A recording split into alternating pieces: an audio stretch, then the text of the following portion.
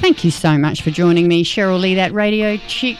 Welcome to the Still Rocking It podcast. We will have news, reviews and interviews with some of our favourite Australian musicians and artists. Today we speak with ARIA Award-winning artist Mark Dennis Lizotte, known affectionately as Diesel, about coming to Australia from America at the tender age of 5 and being the youngest of 7 children. He will also share who was instrumental in introducing him to Jimmy Barnes, which led to him meeting Jep, who he eventually married. We'll also hear about the creative process he went through for a new album, Alone with Blues, recorded solo at Diesel's own Sydney studio during the COVID go-slow.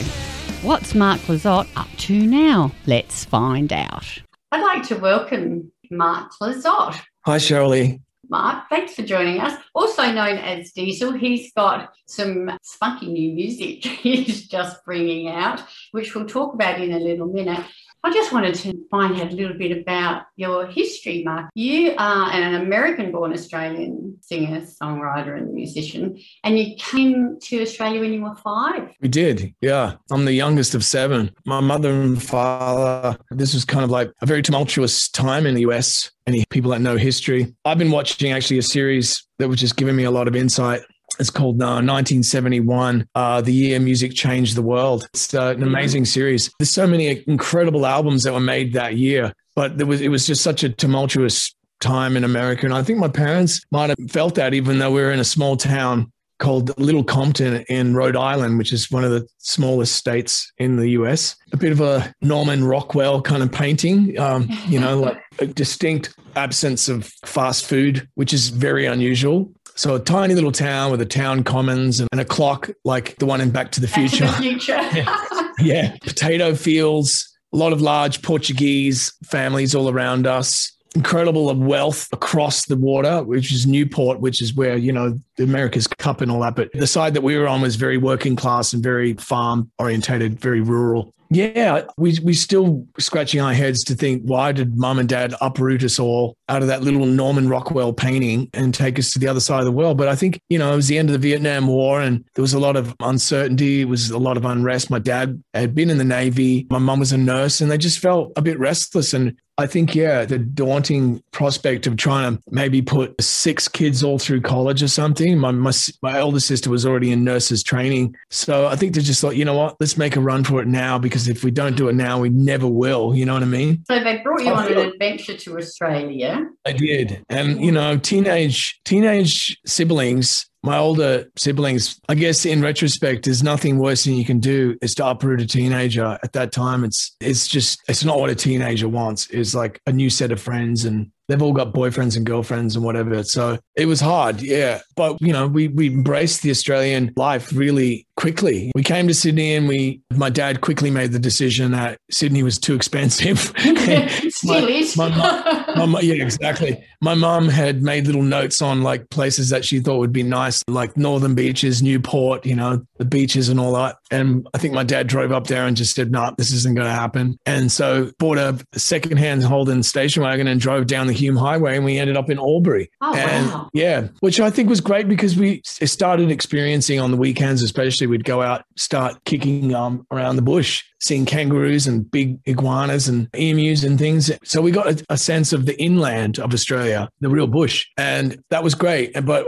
after 3 years, I think we spent there, my mum and dad were like, okay, we need to be next to the ocean again because they always grew up and lived near the ocean. So instead of just going, towards Victoria coastline or New South Wales coastline, they went, oh, let's go to WA. It's very much our dad is kind of like thinks in big sort of thoughts like that. Again, I don't regret my mum and dad doing that. Getting to know WA was an amazing thing. And that's where I started, my music career basically. WA was where Mark Lizotte's career really did start. In 1981, his first high school band, Dark Spot, won the Battle of the Band competition in Fremantle. And it was well regarded that Diesel's lead guitar talent stole the show and won first prize for the band. He also then played with The Kind which included sisters Denise and Susie DeMarchi, played with Close Action and Innocent Bystanders before forming Johnny Diesel and the Injectors in 1986. Let's have one of their songs now from their self-titled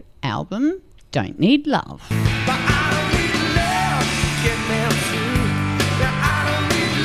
In between that, we moved back to America. Yeah.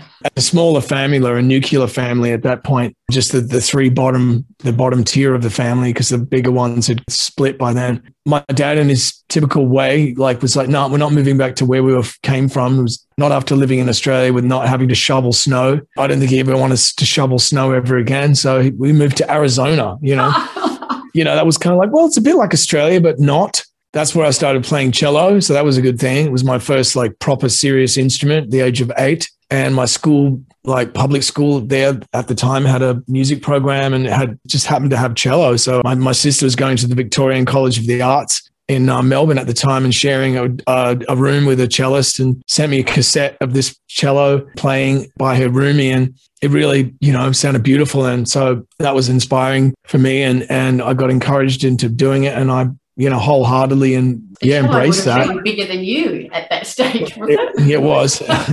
I really just wanted a guitar though all along, but it wasn't just that simple. I couldn't just go, I want a guitar, give me a guitar. So eventually my brother and sister, they put together some of their part-time job money and they bought me a guitar. And that was around the age of 13, 14. Bless them. Yeah. I think it was my 14th Christmas. That was my Christmas present. I remember opening it about 5 times before Christmas Day, and I kept sticking it back together. I just could not help myself. I saw the triangular shaped box and I was like, I think I know what it is. It's not an ironing board. We are really glad that Mark's siblings got together and bought him that guitar. Let's have a quick song, Tip of My Tongue, included on Mark's debut solo album, Hip Fidelity, in 1992. Back with Mark straight after this, and we're going to hear how we first met Jimmy Barnes, which then led to him falling in love with his beautiful wife, Jet.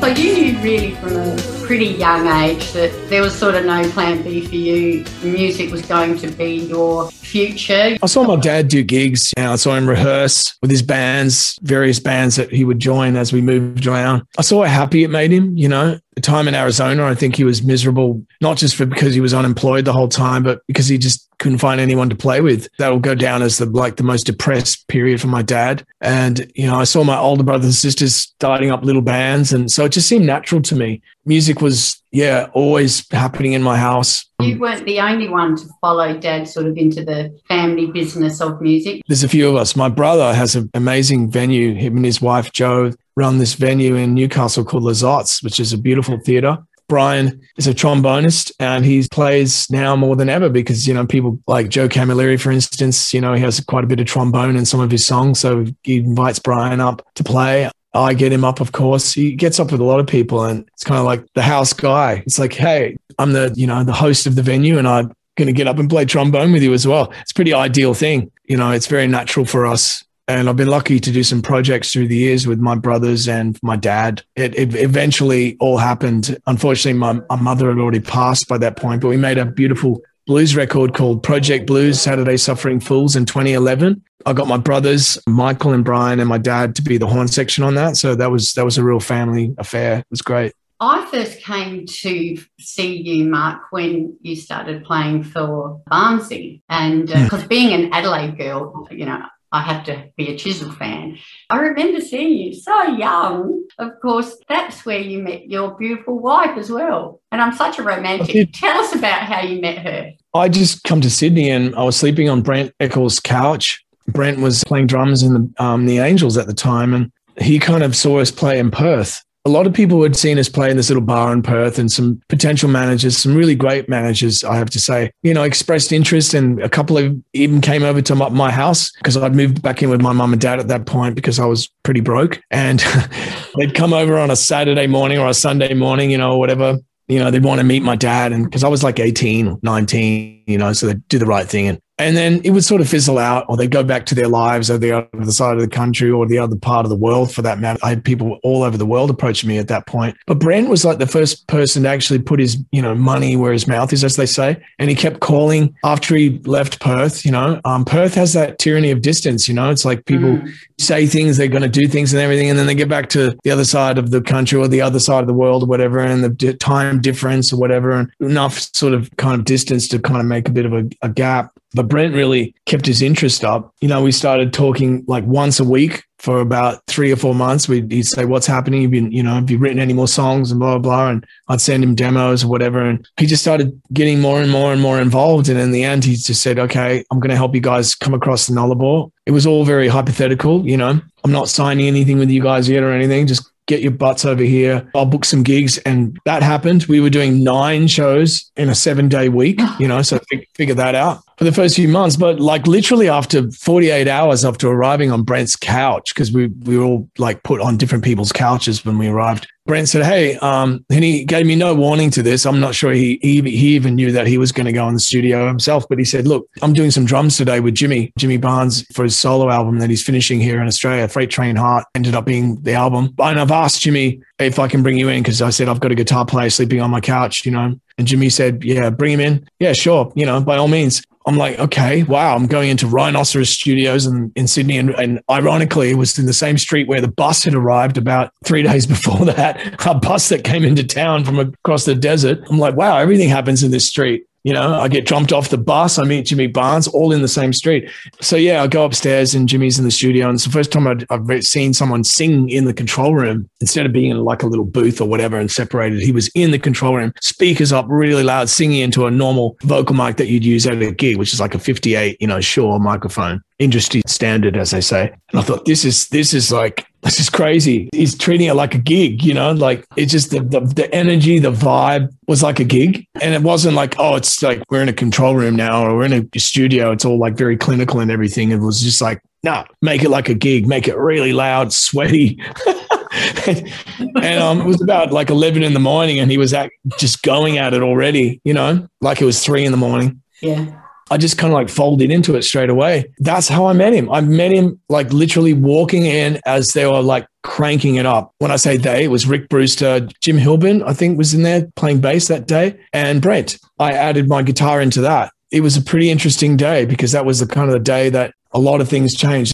Well, let's have a listen to one of those songs now from the Freight Train Heart album that Mark Lizotte plays his guitar on. Back in the 80s, I wore out at least 2 cassettes. How do you pick a favourite? You can't. So let's play 7 Days. Back with more Diesel to find out how he then met his beautiful wife after this. 7 days,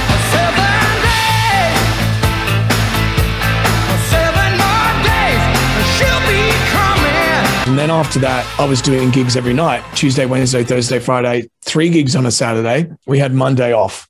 Brent would have probably said like, oh, come and check him out. He's in a band that I've just brought over across the Nullarbor. And, I guess in Jimmy's book, Jimmy writes it as like Jane discovered me, but it was actually Brent that brought me into the studio because I was sitting on his couch. After that, Jimmy would have been busy, I guess, working in the studio, doing more things that week. So he said out to Jane, I'm guessing, and to Jep, Jane's sister, can you go and check out this guy at this gig? He's playing at the Balmain London Hotel on a Saturday afternoon. And that was the gig I remember they came down. It was a tiny little pub in Balmain where the band would just be set up in the corner underneath the dartboard, no stage, just on the floor. You put your amps wherever you can sort of thing. Yeah, so we were ripping through our Saturday afternoon gig and I think it was like next week where we did the Sydney Cove Tavern and then again they came down. I think Jimmy might have come to that one. I know he came to the Middle Harbour Skiff Club, which was on a Tuesday night. I think that was our Tuesday night gig. Anyway, a few gigs followed and I met Jet because she was doing the wardrobe on a video clip that Jimmy was shooting for Too Much Ain't Enough Love, which I played the rhythm guitar on in the studio. And that's where I kind of started getting to know her. And then my brother came back from being overseas and he met Jep and they started talking food and they started a catering business, like kind of on the spot. I've got my brother to thank a lot for kind of bringing her into the fold. Yeah, I think my brother got to know Jep like more than I did,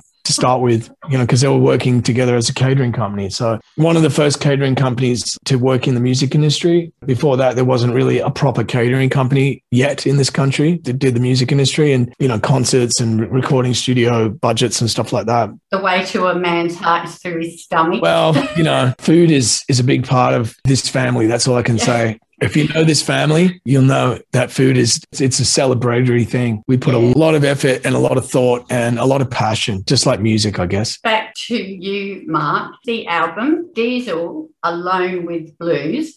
Is this the bluesiest of them all? I don't know. I think the thing I did with Chris Wilson was, I think, all the blues titles that I've done have been pretty blues in the sense of I've kept it pretty pure in that sense. But this is definitely the most, solitary in the sense that it's just me doing everything. So there's a kind of a purity, I guess, for want of a better word from that. But I wouldn't be the one to ask if it was bluesier than any of the other ones. The stuff that Chris Wilson did on Short Cool Ones will always stand out as just amazing to me. To be able to say that I've got to make that record with him, I feel very privileged. So this is a little bit of a tribute in a way to him and also to Michael, who was the one who brought you and Chris together in the first place. Yeah, I mean, it's been, in the last 2 years, I've had to say goodbye to both of those people, unfortunately, and that's part of life. But yeah, unfortunately, I would have loved to have made another record with Chris, and I would have loved for Michael to have heard this record. That wasn't meant to be. So I'm indebted to the memory and the inspiration that I got from both of those men. On that note, I think it's time for a song. How about the first track off that album, Short Cool Ones, I Can't Stand the Rain. You're still rocking it with Cheryl Lee, That Radio Chick. We'll be back with more Diesel straight after this. I can't stand the rain against my window. Like you said, it was a pretty solitary trip, wasn't it? Because you played everything. You sang, you guitar, you did the bass, the drums, the percussion, the keyboards, and everything. At first, it was a little bit, it's not that unusual to make modern music, I guess, in that fashion, brick by brick. But when I think of blues music, I think of a bunch of people in a room just kind of feeling something together and boom, capture it, But this was kind of that same sort of feeling, but done in layers from myself. So I just kept thinking, is this okay? And I thought, you know what? Stevie Wonder made a pile of records this way. And they weren't blues records per se, but they were soul, bluesy, funk. Willie Dixon says the blues are the roots, everything else are the fruits, and it's true. So, I just had to keep reminding myself, it's okay. Stevie Wonders did that. As long as I just keep telling myself that it's not weird. It is what it is. And if you listen to it and you feel something, that's all that matters. It just was a strange process. I guess usually there's somebody around. I couldn't just call up and say, hey, come on over and can we do this? I've got some ideas, blah, blah, blah. That wasn't going to happen because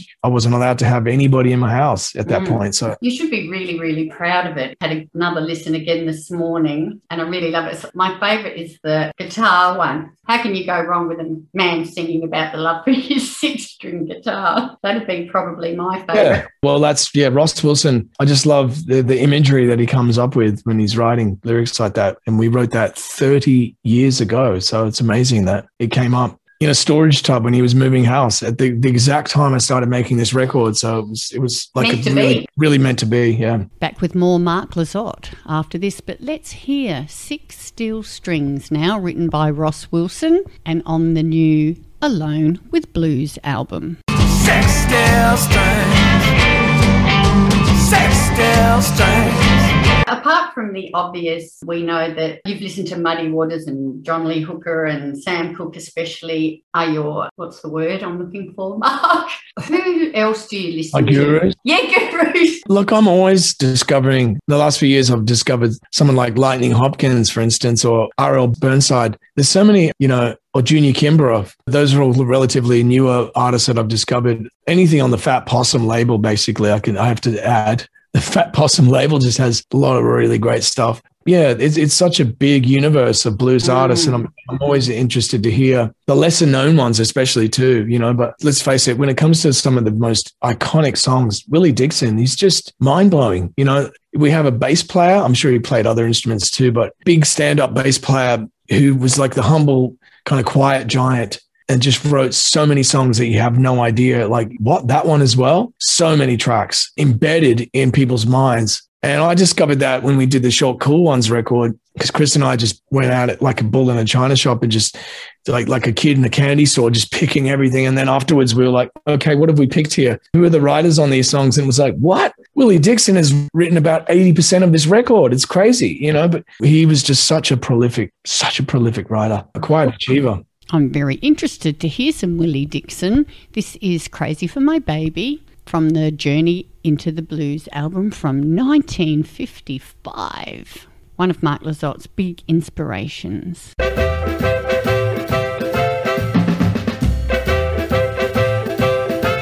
You're back with Cheryl Lee, that radio chick. We're having a chat to Mark Lizotte. He has a new album out, Alone with Blues.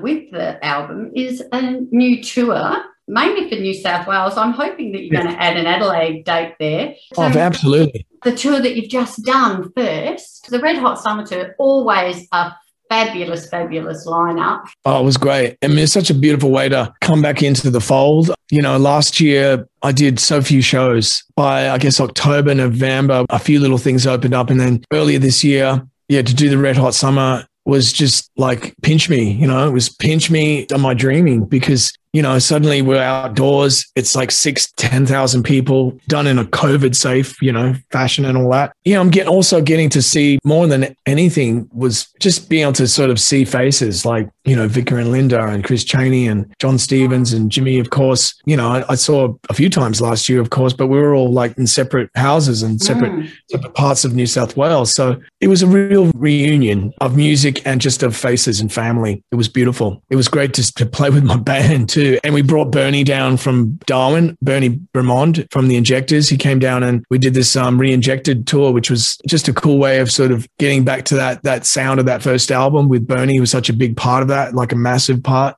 It was fun. You know, it was really a lot of fun. The weather was just, you know, that's always a plus too when you're doing outdoor shows, when the weather's just that perfect, agreeable temperature. But if it would have been 48 degrees, I still would have been able to smile from ear to ear because it's just so good to play. When we, as the punters, were able to get out there and see you guys performing live music for us again, it made us appreciate it all so much better. And one thing I noticed was that the performers like yourself were just so joyous to be out there playing for us again. Yeah, I mean, I get hyped about playing anyway.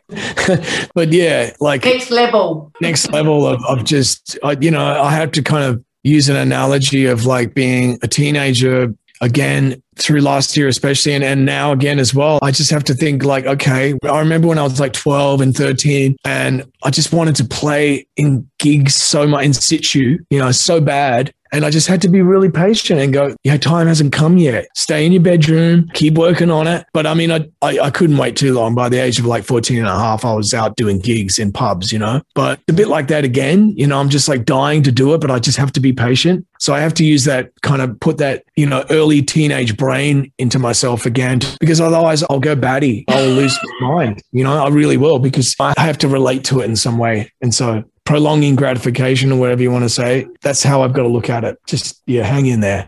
Well, that's right. Hang in there. And the tour for the album starts in Canberra and it goes all through New South Wales. We've moved most of them into next year now, which is great. Great that we were able to do that, pick it up like a piece of furniture. An inconvenience, I'm sure, for some and for me. But the postponing thing is I've learned it's not the worst thing. You know, like I did a lot of shows last year that were literally from the year before. And it's like, hey, here I am a year later, but and it just makes it even taste even sweeter, you know. It's a little bit part of our life now. Like I never cancel, I postpone and I will keep trying and trying until I will get there, you know. And like I'm not going to just give up and go too hard. My agent, thankfully, they don't have that defeatist attitude either. They're tenacious and they're fierce and tenacious. That's all I can say. And it's going to be like unwrapping that guitar and unwrapping it, wrapping it up again until you can take it out of the box. Without the smell of like extruded plastic. Yeah. So that's always the smell of Christmas. I'll never forget the smell of plastics. Now, if people wanted to keep track of when and where the rescheduled tour dates are, they go to dieselmusic.com.au or the Facebook page. Yeah, Facebook page, dieselmusic.com.au will take you to all of my platforms, take you to the merch, take you to Facebook, take you anywhere you want to go. It's always a good place to start. Excellent. Thank you so much. We're just as excited to see you back out on the road again. In the meantime, everybody, grab the album Diesel, Alone with Blues. You'll love it. Yeah, thanks for having me. Yeah, and I'm loving the clear vinyl, by the way. I picked clear and I thought, is clear boring? No. I could do a color, but now I've seen it, I'm like so glad I picked it. It's beautiful. So get some of that vinyl, guys. Nothing like vinyl. It sounds best. It really does. Especially this album just really needs to be played on vinyl. I really appreciate it, and we shall see you down the front. Thanks a lot. Have a great day. You take care. Bye. You're with Cheryl Lee, that radio chick. Thank you so much for joining me on the Still Rocking It podcast. Hope to catch you again next time. Get out when you can, support Aussie music, and I'll see you down the front.